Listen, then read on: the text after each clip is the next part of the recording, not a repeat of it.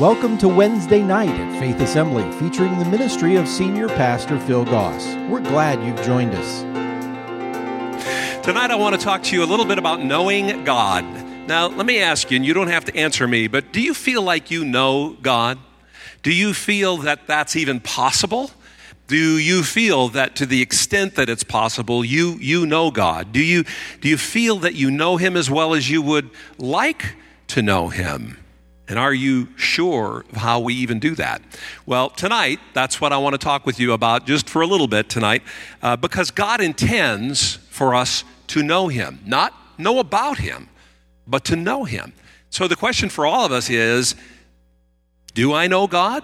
Do I know God well enough, and how can I get to know Him better? I'm glad you asked those questions. So take a look at your notes with me, because God wants us to know Him.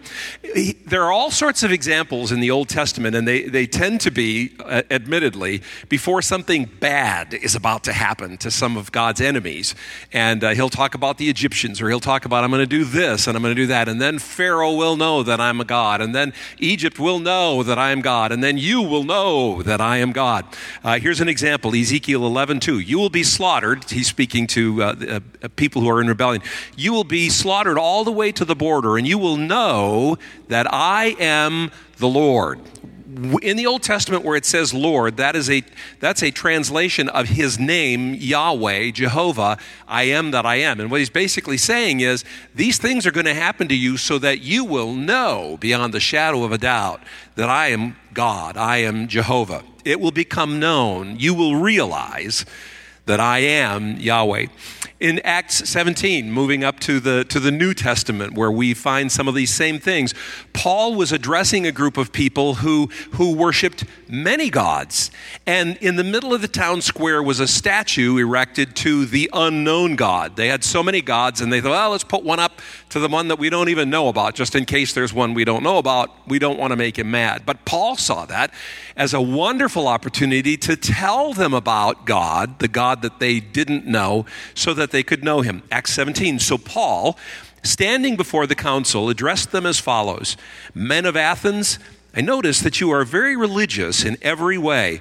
For as I was walking along, I saw your many shrines, and one of your altars had this inscription on it: to an unknown God. Well, this God, whom you worship without knowing, is the one I'm about to tell you about. He is the God who made the world and everything in it. And since He is Lord of heaven and earth, He doesn't live in man-made temples and shrines like you've put up here. He doesn't live in those man-made temples, and human hands can't serve His needs like we try to do with idols, for He has no needs. He Himself gives life and breath to everything, and He satisfies every need. From one man, He created all the nations throughout the whole earth. He decided beforehand when they should rise, those nations, and when they should fall, and He determined even their boundaries. His purpose for all of that, notice, intentionality. God's purpose for all of those things was so that the nations would seek after Him, seek after gods, and perhaps feel their way or grope their way in the darkness toward Him and find Him, though He's not really very far away from any of us.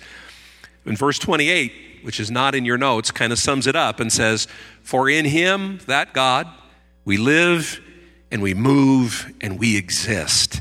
That God wants us to know Him. This passage was written to Gentiles for whom the true God is unknown, so that they could begin the process of knowing Him. And Paul is saying that God's purpose in everything that He has done was so that you and you and you and you and I could know Him. God is knowable. Point number one. How do we know God? Well, theologically speaking, it happens in a couple of different ways. So one great theological term is natural revelation. God reveals Himself through nature. Take a look at Psalm 19. The heavens, the stars, the skies, the heavens proclaim the glory of God. In the King James, it says, even the heavens declare God's glory. Romans 1:19. Talks about people who can know the truth about God but resist it. It says in Romans 1:19, they know the truth about God because He has made it obvious to them. God is not hidden. God hasn't tried to keep things from us. He's made things obvious. For ever since the world was created, people have seen the earth and the sky, and through everything that God made, they can clearly see his invisible qualities, his eternal power and divine nature, so that they have no excuse for not knowing God. Wow. God wanted us to know, and he reveals himself through his creation. But he also reveals himself through what we call special revelation, that which didn't just come and you ought to be able to see it and you ought to be able to know, but where he actually comes in and speaks to us and shows himself to us through the prophets and through Jesus and through the scriptures. Hebrews 1. Long ago, God spoke many times and in many ways to our ancestors through the prophets. And now in these final days, what are the final days? The days since Jesus came.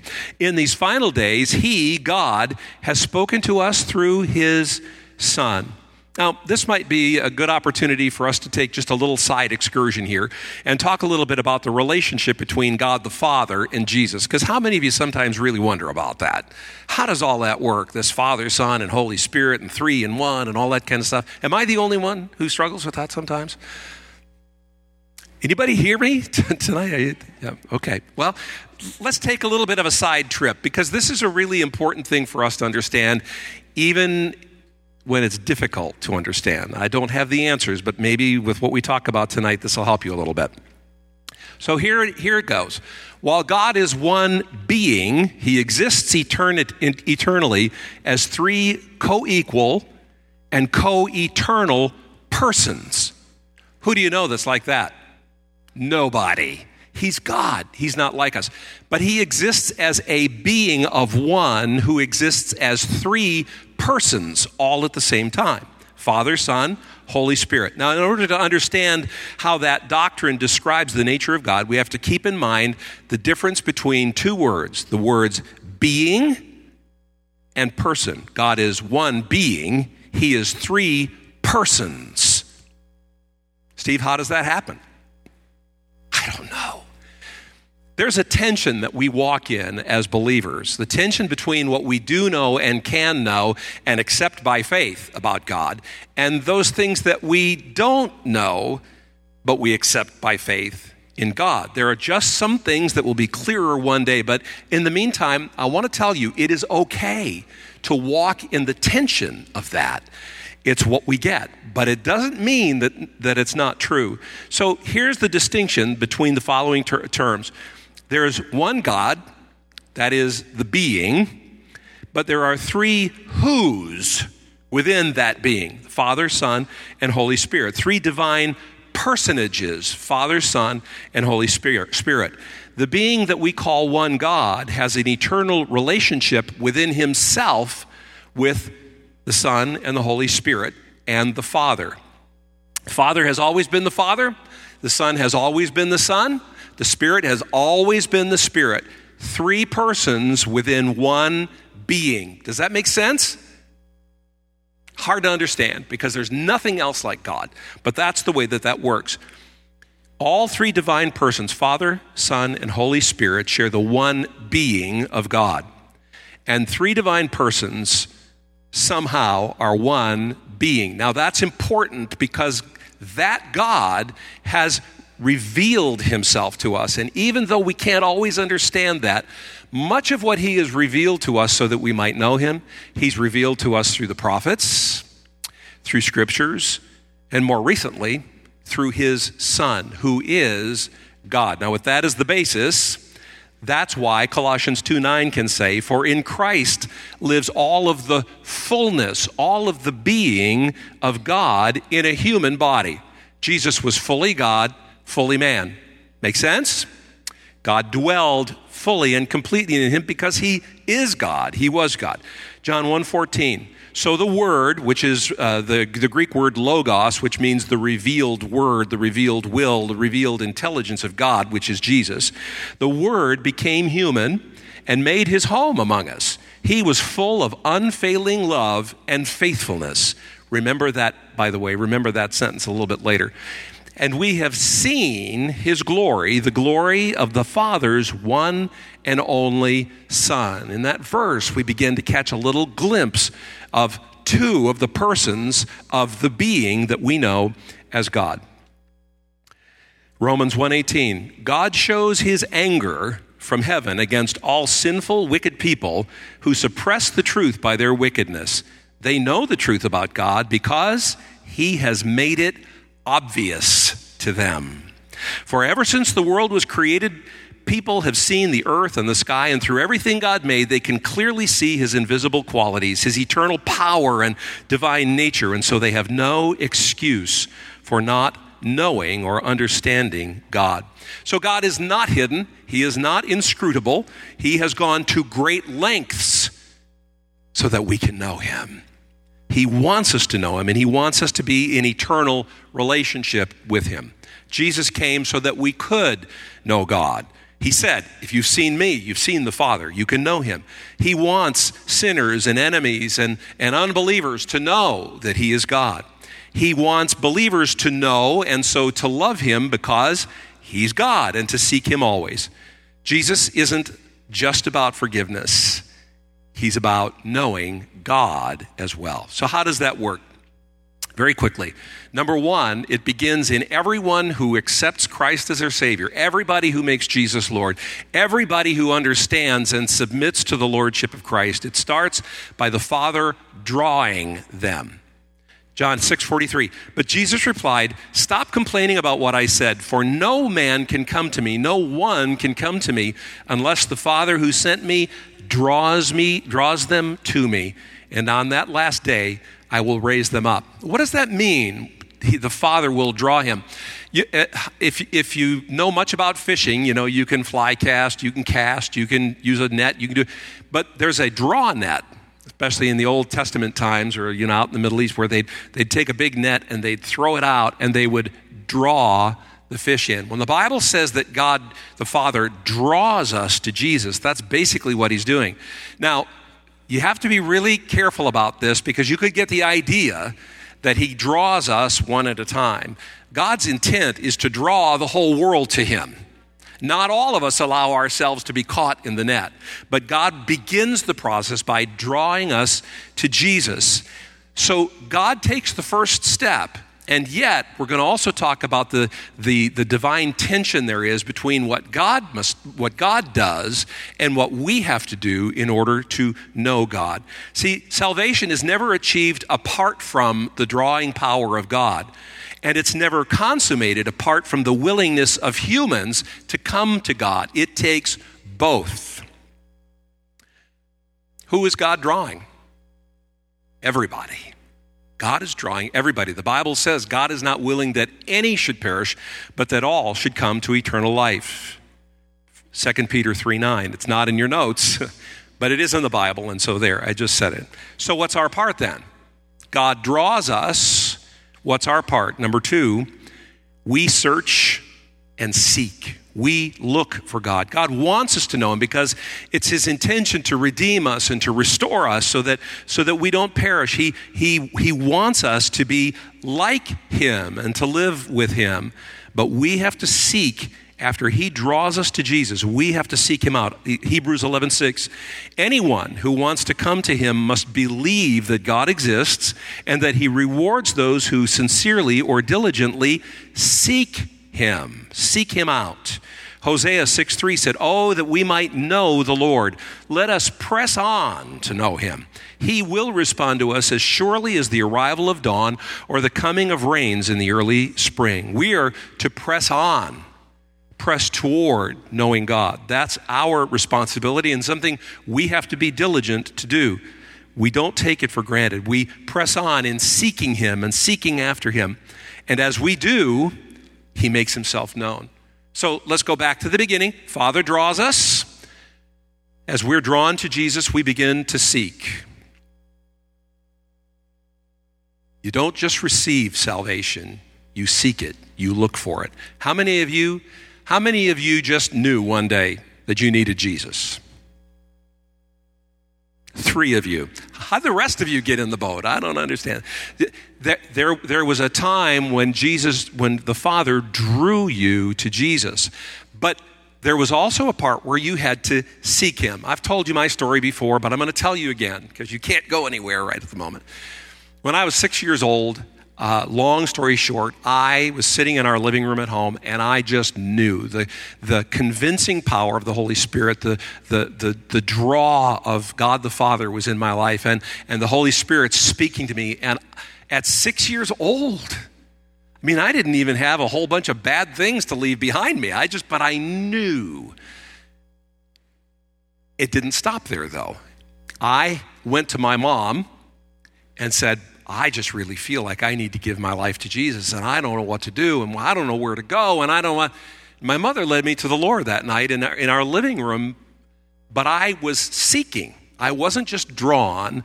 I sought God. That's a part of the process. So God begins it. You can't do it without him, but you have to take steps toward him. When you do, number 3, the Holy Spirit reveals Christ to you. 1 Corinthians 2:10. But it was to us that God revealed these things by his Spirit. There's one of those persons in the being. Father, Son, Holy Spirit, they work together in this whole process. For his Spirit searches out everything and shows us God's secrets. If you ever have problems when you read your Bible, understanding, ask the Holy Spirit to show you.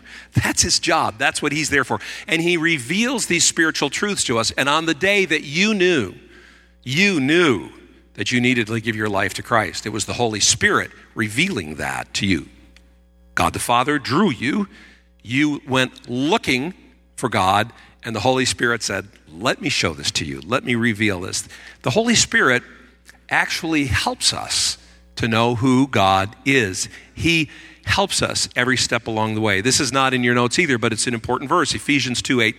God saved you by his grace when you believed, but you can't take credit for this belief, this faith, because that is a gift from God, literally given to you by God. Holy Spirit opened your eyes. It's a gift that each of us receives. So there are parts that God takes care of, parts that we take care of, and then we get to know God. Now, how do we do that? Several ways. Number 1, we get to know God through his word, or as I would prefer to say, his words. When you read 1 John, or John 1, and it says, in the beginning was the Word, and it's speaking of Jesus. And then you talk about God's Word. You have to be careful. Those are not the same thing. So God's Word, which I don't have a paper Bible. If I did, I'd hold it up so you got it. We refer to that as God's Word, right? But it's really God's words. It's what God expressed. It's what God said, as distinguished from the Word, the revealed Word of God, which is Jesus. That in mind, Hebrews 4.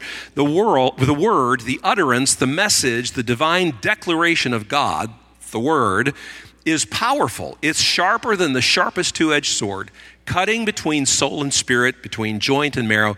It exposes our innermost thoughts and desires. How many of you, since you found the Lord and you started reading the Bible, realized as you read those things that you got issues and you've got things God wants from you and you got things you need to take care of?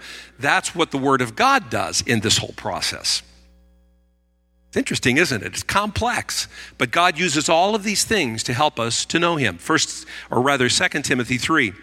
All Scripture, all those words, all those declarations of God, all Scripture is inspired, breathed into. God breathed that into those who wrote.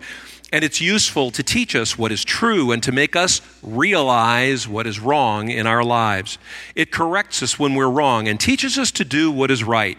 God uses it to prepare and equip his people to do every good work. So the Father draws, we seek, Holy Spirit reveals, and then we get to know God and we grow in God through, among other things, his word.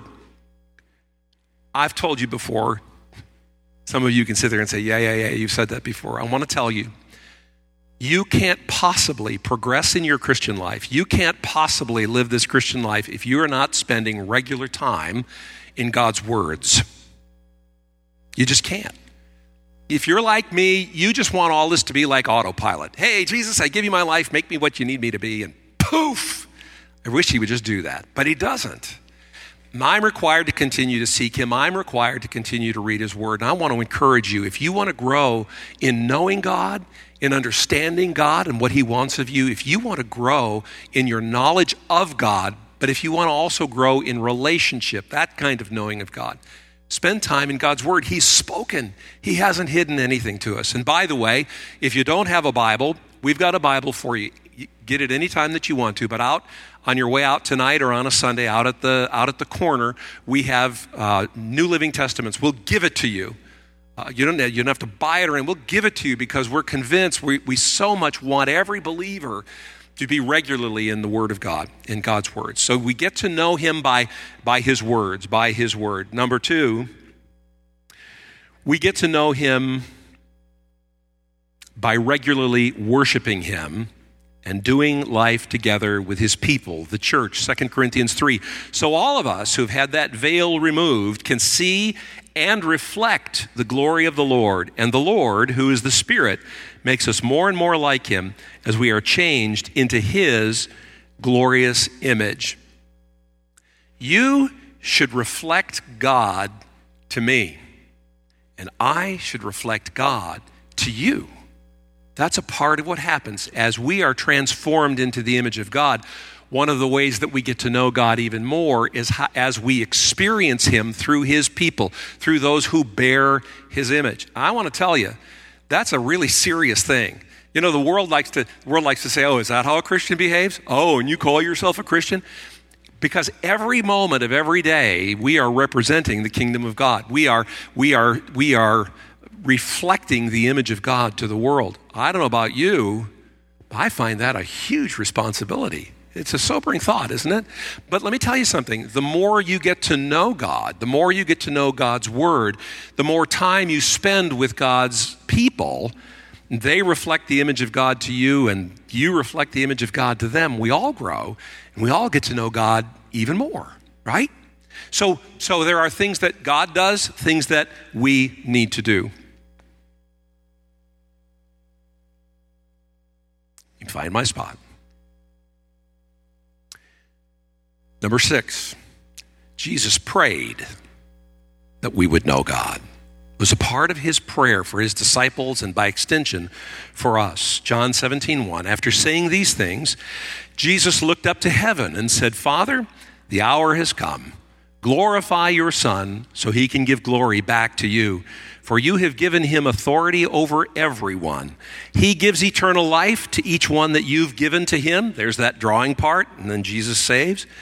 And this is the way to have eternal life. Say it with me.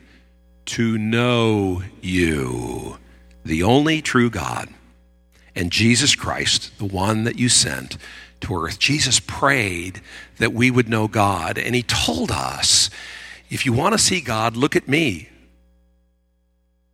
But his purpose in coming was so that we might know God, the true God, because when we know God, it changes everything, doesn't it? If I find out how I'm supposed to be like God, I change. But I can't change if I don't know how God is and what he wants. And so it's really important that we take the time to know God. And Jesus prayed that we would know God. It changes everything about how we view life, how we view the world, and everything around us. Number 7, we come to know him so that we can reflect him. I talked about it just a minute ago. Our purpose is that we might reflect the image of God. One of the most interesting stories to me in the Old Testament is where Moses told God, hey, you know, could I just see you? Could you just would it be all right if I see you? Remember, that was a big ask in those days because it was fairly well known that no man could see God and live. And Moses, who was known as a friend of God, he asked God if he could see him, if he could see God's glory, if he could see his image. And God replied, I'll tell you what, I'm going to let my glory pass by you. And this is a really incredible verse, Exodus 3:5. And you know, it's then the Lord came, just kind of theater of the mind. Just let yourself envision this. I don't know that any movie could do this well. Then the Lord came down in a cloud and stood there with him. And he called out his own name. Why did he do that? So that Moses would know him, would understand what it was that he was seeing and what he was experiencing. He called out his own name, Yahweh. What does Yahweh? What is that? I am that I am. Some translations would say it's I will be what I will be. That's God's name, Yahweh, Jehovah. So God says, okay, here I am. Let me introduce myself to you, Moses. Yahweh, I am that I am. That's my name. And the Lord passed in front of Moses, calling out, Yahweh, the Lord. And then he said something about himself that's really, really remarkable. Yahweh, the Lord, the God of compassion and mercy. The first thing he said about himself as he was basically introducing himself, making himself known to Moses, was compassion. Isn't that amazing? He didn't say power and might and majesty and all that kind of stuff. The very first thing he wanted Moses to know and for us to know is that he's a God of compassion. Why is that? Because it is his compassion that fuels and drives all of the other things that he says about himself in the rest of this passage. Yahweh, the Lord, the God of compassion and mercy. He's merciful because he's compassionate toward us. And then he goes on and says, I'm slow to anger. Why? Because he's compassionate and filled with unfailing love and faithfulness. If you didn't catch it, filled with unfailing love and faithfulness is what we read about earlier. Remember this line that John was speaking about Jesus, who is one of the persons of the being who is God. I am filled with unfailing love and faithfulness. I lavish unfailing love to 1,000 generations. I forgive iniquity, rebellion, and sin, but I don't excuse the guilty. I'm grateful that the Lord put that in there because you could get the idea, oh, he's such a great guy, he's going to let everything slide. No, the guilty don't get forgiven except through the sacrifice that Jesus provided. So it's not that he never does, but what he's saying is, I'm going to account the guilty, but I will lavish unfailing love and forgiveness and compassion and mercy for thousands and thousands of years. God wanted Moses to know, he wants you to know that is the God that you serve. That is the God of this world. Isn't it interesting? Revealed his character by first saying he was compassionate. The Hebrew word for that says, I am full of compassion, filled with compassion. And all the other characteristics are a result of that. Merciful, slow to anger, filled with unfailing love and faithfulness. So let me ask you as we stop just midpoint. We're not done. Don't anybody leave. But let me ask you something. Do you know God? Do you know that God as he revealed himself to Moses? Is he an angry, vengeful God to you? Or is he the God who wants you to know that he's compassionate and full of mercy and long-suffering and ready to forgive? Do you know that God? Is that the God that you see in Jesus? And as one who bears the image of God to the world, is that the God that they see through you? Don't answer me. That's just for you to ponder and consider a little bit about. And by the way, finally, God wants to know us because it's his intention to live with us. Would you even think for one moment of living with someone you didn't know? You'd rather not, right?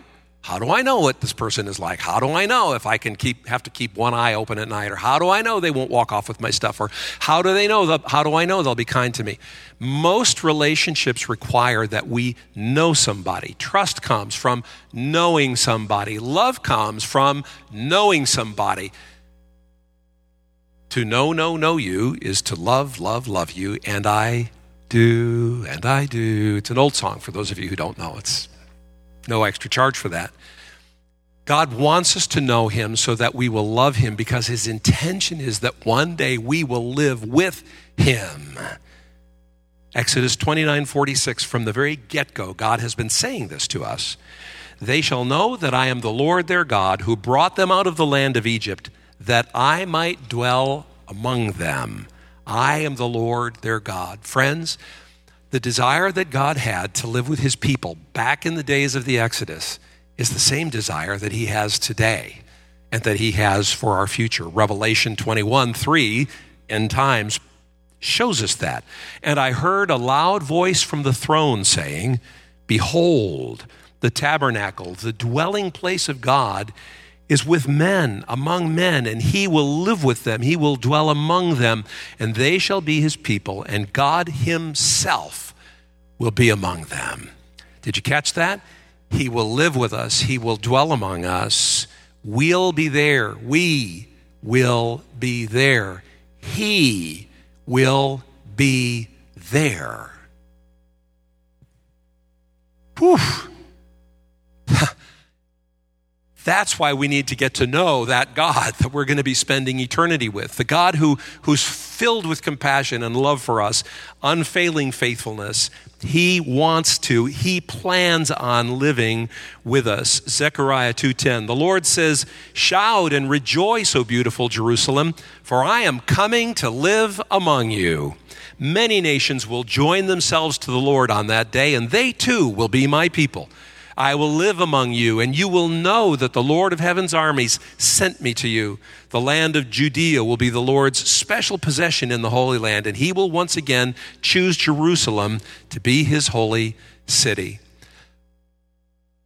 Beloved, God wants you to know him. Oh, I don't mean just know him well enough to trust him as your Savior.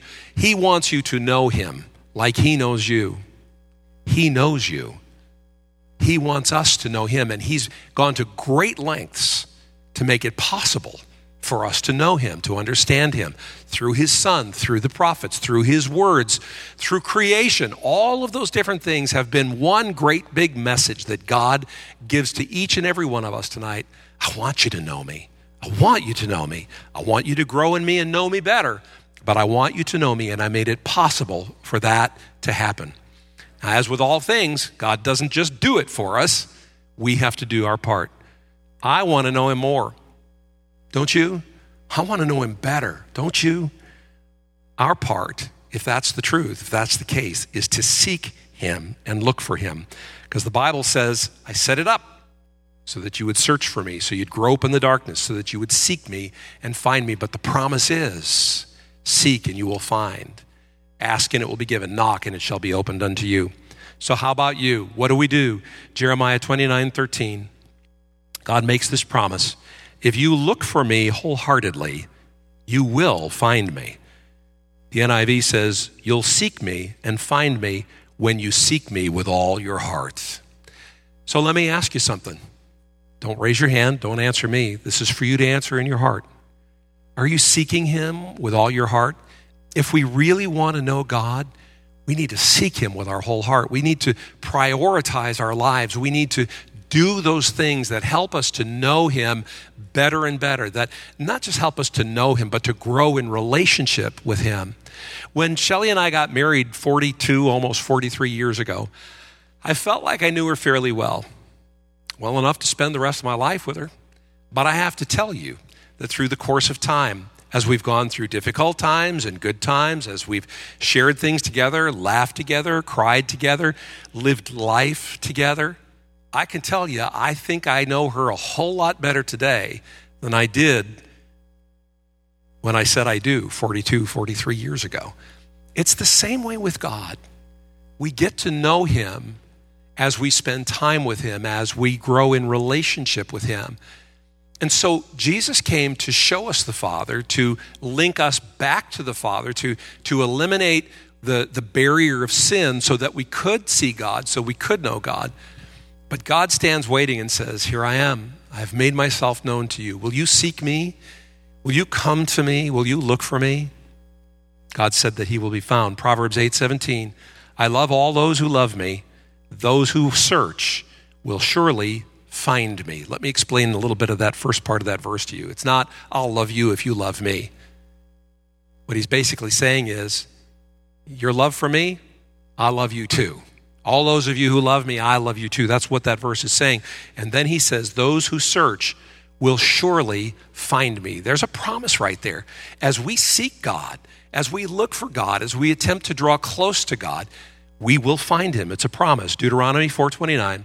But from there you will search again for the Lord your God, and if you search for him with all your heart and soul, you will find him. So where do we go with this tonight? I want to remind you that God made the first move. God has revealed himself through nature. He's revealed himself through the prophets. He's revealed himself through his Son. God has revealed himself. He wants us to know him. He's waiting for us to first, if you haven't already, have the sin barrier that keeps you from God removed through the sacrifice of blood that Jesus made for you. We celebrated this Easter Jesus being resurrected, but before he was resurrected, he died. And his blood paid the sacrifice price for my sins and for your sins. And we have to get rid of that first, because our sin separates us from God.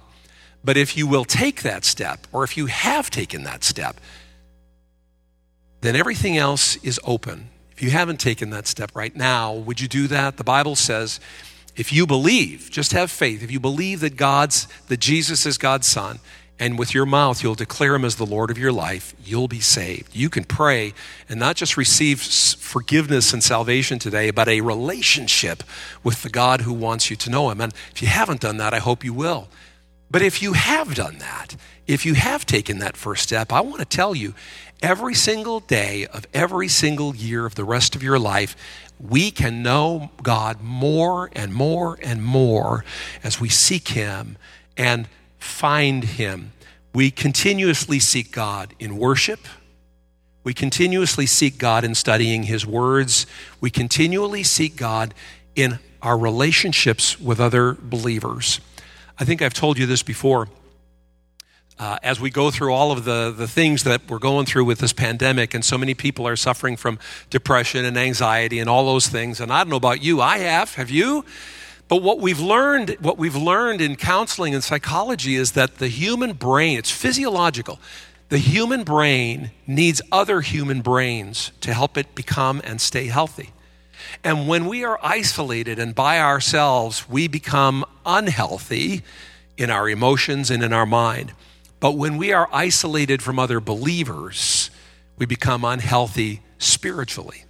I have real concerns about people who out of necessity have had to be at home. Some of you are at home watching tonight, and this is not meant to condemn you, but for those who are waiting for that day when they can feel that they can come back and be a part of the people of God, or even with a believer who lives on your street or in your house, we need other believers. We need other brains to be mentally healthy. We need other believers to be spiritually healthy. And so I want to encourage you, seek God's word. Pay attention to God's words. Seek relationship with others who bear his image, and allow that to become not only a healing to you, but so that you can begin to know God better as he reveals himself to you through other believers who reflect his image to you. And in inviting the Holy Spirit to speak to you every day. Friends, you can read every book there is out there. You can read every theological treatise. You can go to every conference that you want to. But you won't begin to understand the things of God until and unless the Holy Spirit reveals those things to you. But he wants to, because God wants to be known. So what's the takeaway for this tonight, Steve? Here's the takeaway. God wants you to know him. He's done everything he can so that you could know him. And how about you? Are you doing everything you can to seek him and to know him as he does all that he can? We want to do all that we can. And I don't know about you, but I want to commit myself anew and afresh tonight to seeking him, to finding him, to knowing him. Because one day we'll live with him. He's a good and compassionate God who wants to know us. I want to know him more. How about you? Will you bow your heads with me tonight? Father, I thank you. You are good. You are faithful. The reason you wanted us to know you, the reason we can know you, is because you are filled with compassion and love and mercy and grace toward us. And God, you want us to know you. Thank you. Thank you for speaking to us through your prophets, through your words, through your Son. God, we thank you for the opportunities that we have to know you even more. And we recognize that we need to do our part So, Lord, where we've been slack and in not spending time with you, not spending time in your word, not spending time in prayer, not spending time in worship, not spending time with other believers like we should, Lord, I pray that you'd quicken us today. I pray that you'd encourage us by your Holy Spirit. And as you give us opportunities to do those things that will help us to know you even better, we can't even do that without the help of your Holy Spirit. But I thank you that with the help of your Spirit, we can. So, Holy Spirit, will you speak to each and every one of our hearts tonight? Will you show us those things that we need to do and can do with your help to know God even better? Lord, we want to know you even better. I pray that you would help each and every one of us to do our part, that we might not only know you, but reflect your image to each other and to the world that so desperately needs to know you too. God bless us as we do. We pray in Jesus' name. Amen. Amen. Thank you for joining us for tonight's service. If you would like to talk with someone about what you've heard, please visit our website at faith.ag or call us at 239-543-2700. If you're in the Fort Myers area and don't already have a church home, you're invited to join us for Wednesday nights at 7 p.m. We also gather on Sunday mornings at 8:15 and 10:45 a.m. Faith Assembly is located at 7101 Bayshore Road. Join us again next time for Wednesday night at Faith Assembly. Faith Assembly's Wednesday night is a production of Faith Assembly Media Tech, North Fort Myers, Florida.